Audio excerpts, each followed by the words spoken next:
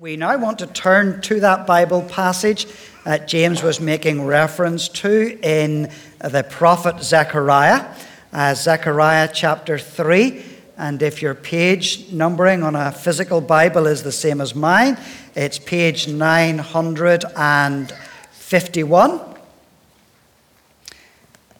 And this passage is entitled Clean Garments for the High Priest.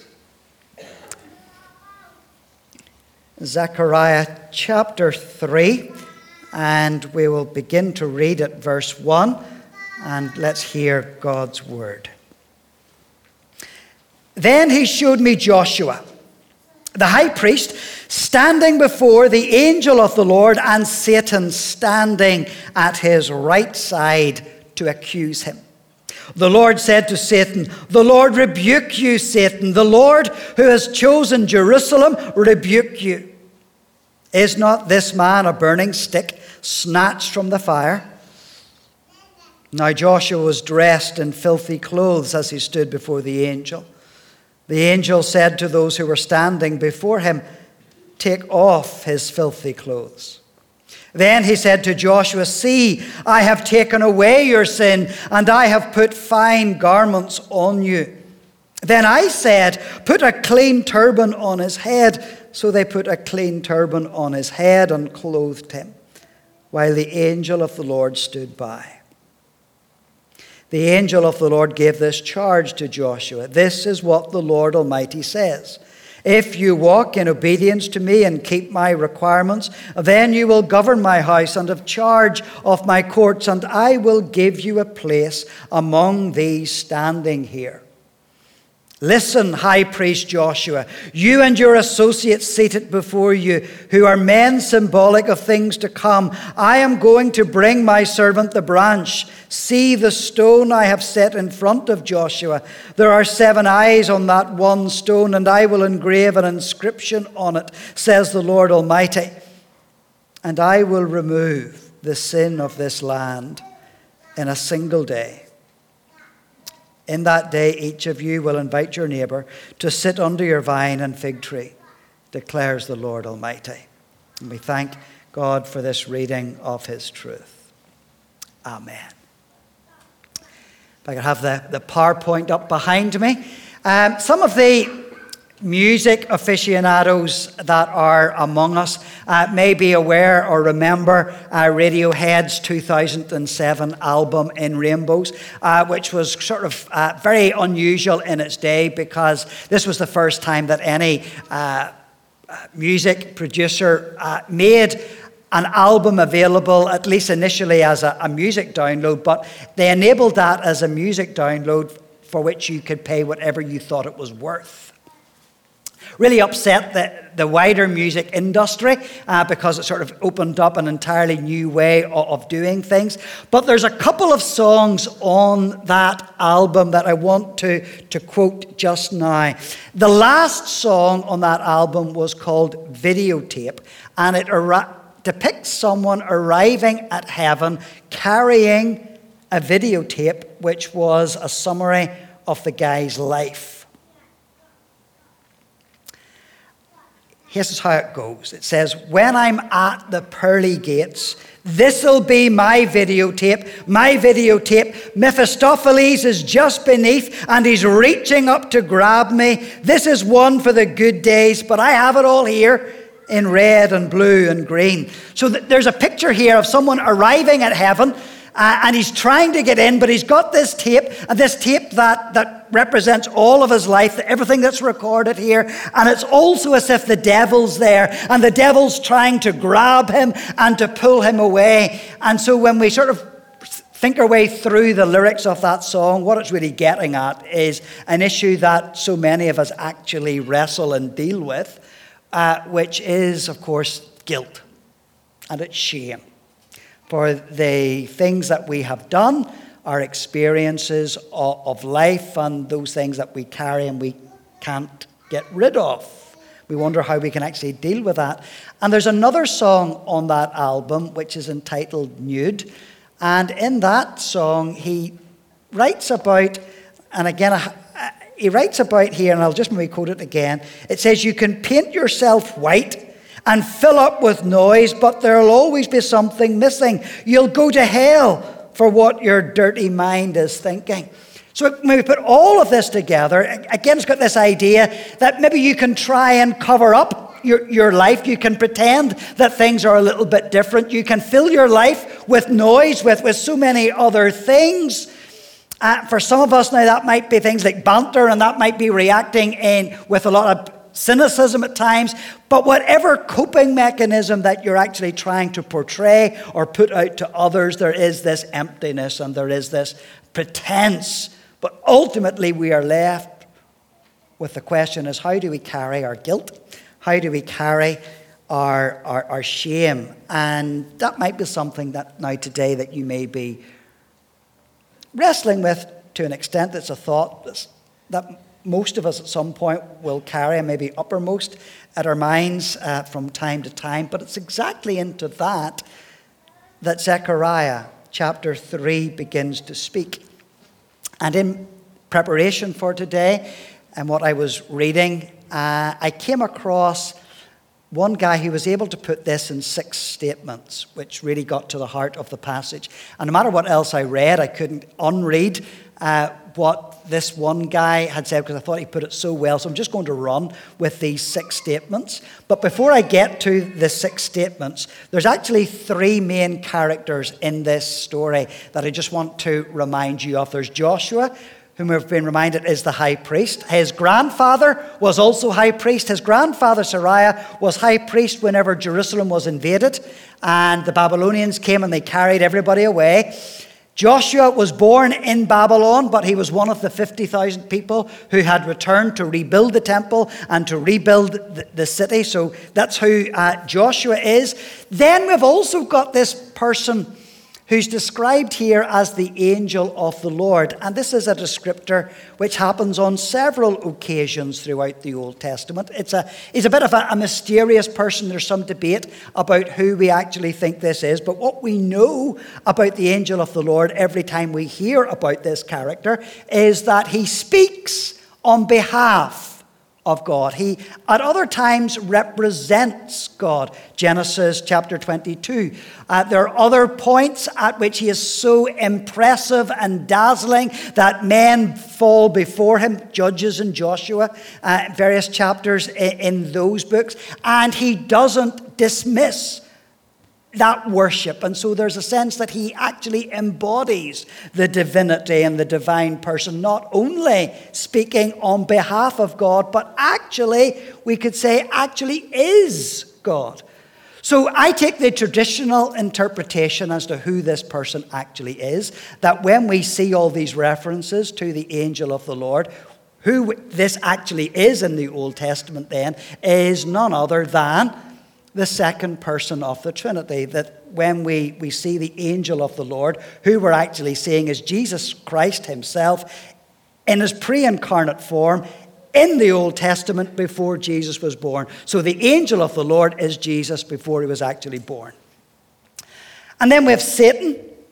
You don't need any ideas as to who Satan actually is. He's described here as the accuser, which is a normal enough descriptor as to who he is. We don't know what he was accusing Joshua the high priest specifically of, but it's evidently to do with his filthiness and his appearance and what's going wrong in his life. So now I want to turn to those 6 statements. Now we know the characters that are involved. And as we come to these 6 statements, what they are about is, bottom line, knowing that the devil wants to tell you lies. And so some of these statements are coming from the devil, and they're lies. But to counter each of those, there's something that we can know about God that is truth, that God wants you to know. And so we've got this almost courtroom-like setting where Joshua the high priest is being accused by Satan. And the first statement is simply that Satan wants you to feel hopeless whenever you are clearly guilty. Let's look at verse 1. It says, then he showed me Joshua, the high priest, standing before the angel of the Lord, and Satan standing at his right side to accuse him.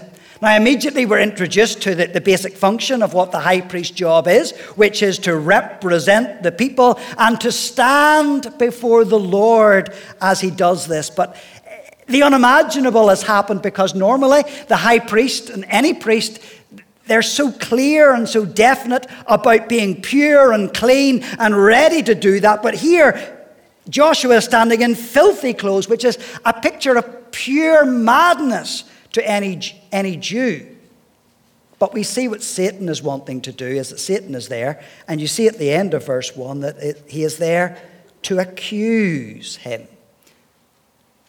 And the fact that he's standing at his right hand, again, is symbolic of this is actually where Joshua should have been getting his strength for service from, his right hand. But it's like Satan is there blocking the way, preventing him being able to do the service that he is called upon to do. And that's exactly what the devil does to any one of us. He accuses us. He accuses you. He's the adversary who slanders every believer. And more importantly, and significantly what he is doing is that he is trying to tell you today that your situation, because of the guilt that you feel, your situation is utterly hopeless. Have you ever sensed the devil saying to you, how can you possibly serve God? Take a good look at yourself and understand what you're really like. You are full of sin. That's the job of what the devil is doing. He points the finger. He says you are utterly hopeless. There's nothing that you can do about your state or your condition.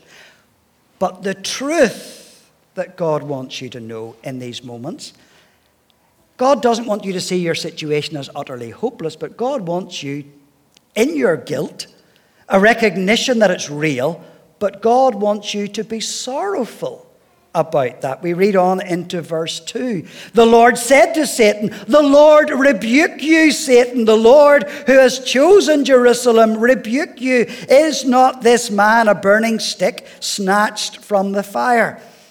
Now at this point, I want you to think about the last time you had a dispute with someone, or someone was pointing out something that didn't go well.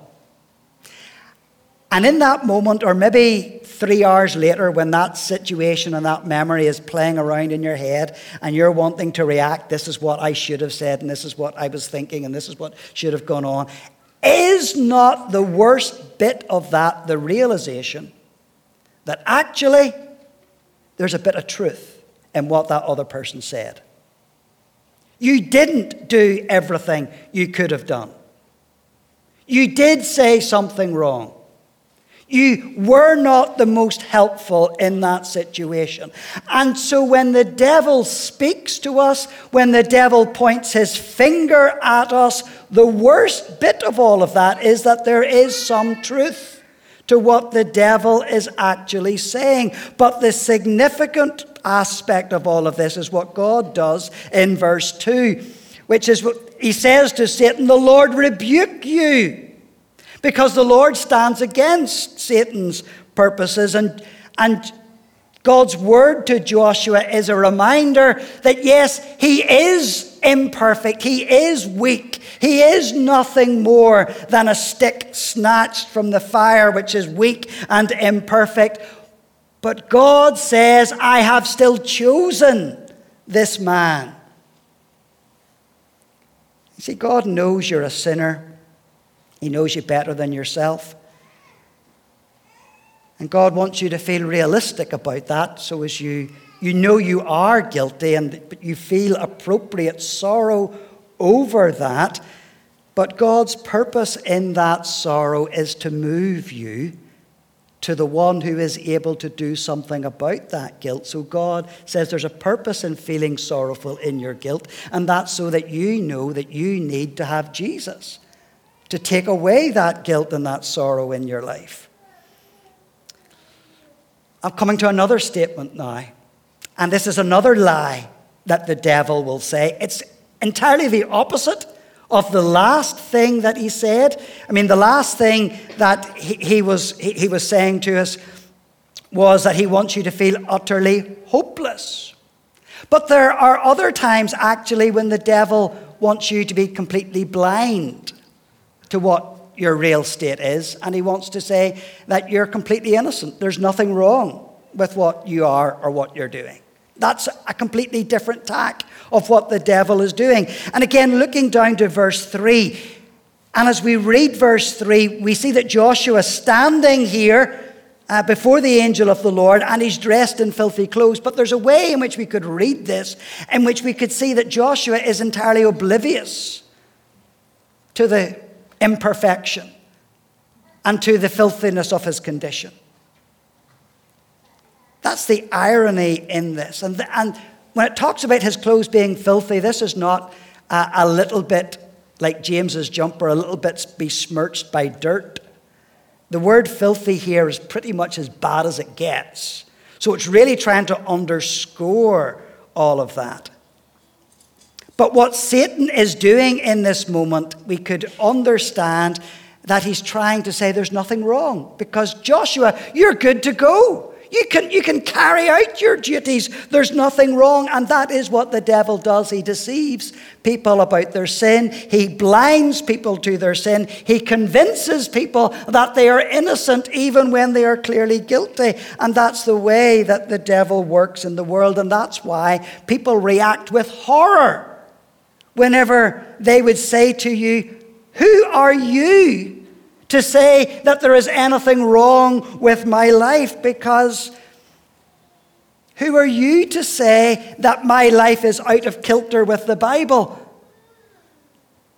And so we reason to ourselves at times, everybody cheats, so I may as well cheat. And I'm blind to the wrong aspect of that. It was only a bit of banter, and everybody joined in. There's nothing wrong with it. Everybody thinks like this. Everybody does this. Everybody watches this. Everybody looks at this stuff. And you're a Puritan if you don't. But that's the way the devil convinces us. And the bottom line is that when we refuse to open up our lives to the Word of God and allow God to direct our actions, we're opening ourselves to Satan's deceptions. So Satan will try and tell you that you are innocent and there's nothing wrong with you. Just stay the way you are. But the truth that God speaks is that God wants you to feel guilt when you really are guilty. Let's read verses 4 and 5 together. The angel of the Lord said to those who were standing before him, "Take off his filthy clothes." Then he said to Joshua, "See, I have taken away your sin, and I will put fine garments on you." And it's the same into verse 5. Whenever we read verse 4, and it says in that way, the angel of the Lord said, literally that is answered and said. And it's not simply about responding to a question, but reminding Joshua that something entirely different has now happened. There's a whole new standing in his relationship, which points forward to the New Testament understanding of what a believer is in Christ. It's not simply a matter of forgiving one or two sins, but everything is completely changed because our standing is in Christ. We are covered with the righteousness of Jesus Christ. Everything is changed because of what Jesus Christ has done. And that's emphasized at the end of verse 4, where it says, "See, I have taken away your sin, and I will put fine garments on you." And then another statement here, another lie that the devil will bring and speak to you. From a different perspective, it's now understanding that when anyone becomes a Christian and they are forgiven, but still what the devil will say to you in these moments, even if you are forgiven, is that you are still guilty. I mean, look down at verse 7 with me. This is what the Lord Almighty says. If you walk in obedience to me and keep my requirements, then you will govern my house and have a charge of my courts, and I will give you a place among those standing here. That's the standing we have in Christ, that we will get this. But you can imagine how the devil will speak that to us. The devil will not allow you to rest in the assurance that you are forgiven and that you will have a new standing in Christ, because the devil will say, look closely at what that says at the beginning of verse 7. It says, if you will walk in obedience. And the devil will say to you, but you don't. You don't walk in obedience. You fail, and you're a failure. And you do your own thing. You continually mess up. You don't walk in obedience. And the devil will bring into your remembrance all manner of stuff from your past. And we really feel the power of that statement that's now on the wall. That the devil will want you to feel guilty, even when you have been forgiven by God. So the Lord answers that. And what God wants you to know is that you are forgiven and that you will feel forgiven when you are truly forgiven. This is what God wants to do for you. This is what God wants you to experience in life. He wants you to understand that all that is filthy is truly gone. Those clothes have been removed. Joshua has now been donned in the most wonderful new apparel. There's a turban on his head. He's got this glorious attire. He's crowned with glory and holiness, and he's ready to serve and honor God. And as we understand that this is what God has done for Joshua, so we understand this is what God has done for any believer. If you today trust Jesus Christ as your Lord and Savior, if you've brought Christ into your life, if you've come to Him and you've said, Lord, I can't do this myself, I can't clean myself, I can't make myself any better, I need you, and I've asked you to come into my life, this is who you are. And as you look down towards the end of verse 8, we see the significance of this forgiveness, where it's looking forward and it says, I will remove the sin of the land in a single day. And who's going to do it? As you look back a little bit, there's a reference in verse 8, and it talks about my servant, the branch, which is a term used so often in the Old Testament to describe the coming Messiah. But think here, just for a moment, about who it is who's actually doing the speaking. Remember what I was saying a moment ago about the angel of the Lord? Because that's the one who's doing the speaking at this point. He's speaking on behalf of God. So what we have here in these moments is Jesus. And Jesus is doing the talking in his pre-incarnate appearing. He is now standing as the angel of the Lord, telling Joshua, or telling Zechariah in this vision, as he's standing before Joshua, telling him that there's going to be a Messiah coming, who is himself. He says, I am going to be coming in the flesh, and I am going to be walking on the earth. And at the end of verse 9, I repeat it again, I will remove the sin of this land in a single day. That's the gospel. And we are different today because we know the power and the truth of that.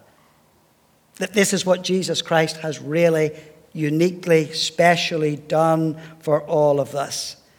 And maybe if we put it like this, as someone else I was reading put it, because of what Jesus Christ has done when he died on the cross and he bore the penalty of the sin of the world, it means today that you do not need to pretend to be anything other than you are. Because God knows exactly what you are like. God knows exactly what you have done in your life, with your life. and what you are currently doing.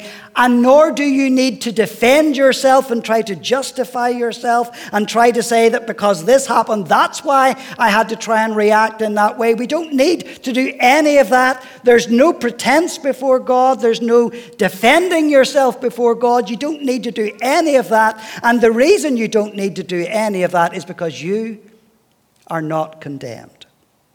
And the reason you are not condemned is because Jesus stood condemned in your place. And the Lord welcomes you. And he offers you forgiveness. And he offers you release. And this is where we lay our burdens at the Lord's feet. And it may be that you've asked the Lord into your life a long time ago. And you're rejoicing in that. Maybe it's not burning as brightly as it was, but what we do as we remind ourselves of this is that we come back to the Lord and we recommit ourselves to the Lord and we say, Lord Jesus, seeing this, I really know what I need to find in you, and I want to serve you, and I'm not perfect, and I know that in real terms I may be filthy and imperfect, but Lord, you can use me because you've said here that you have chosen us for this, and we can recommit ourselves to Christ. Or if you've never done that or seen that in your life, that today you can bring yourself and see what you need in Christ, and you see what Jesus Christ has done for you. Let's pray.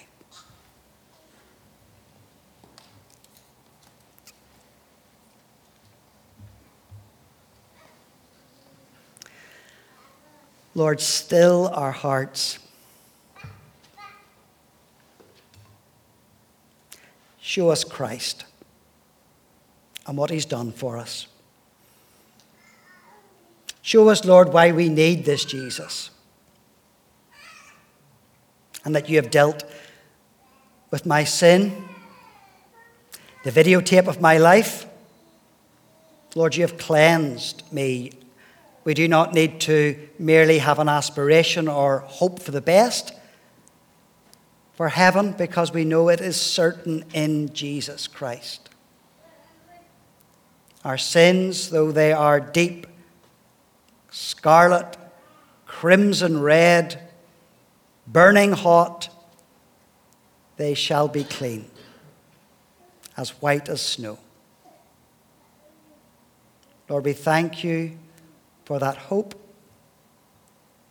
for what you've done in our lives. And Lord, today, even if for the first time I take hold of Jesus and I look to you, cleanse me, forgive me, strengthen me. And from this day I walk in your strength. And I stand in Christ. And I have a confidence, and I have a living hope. Amen.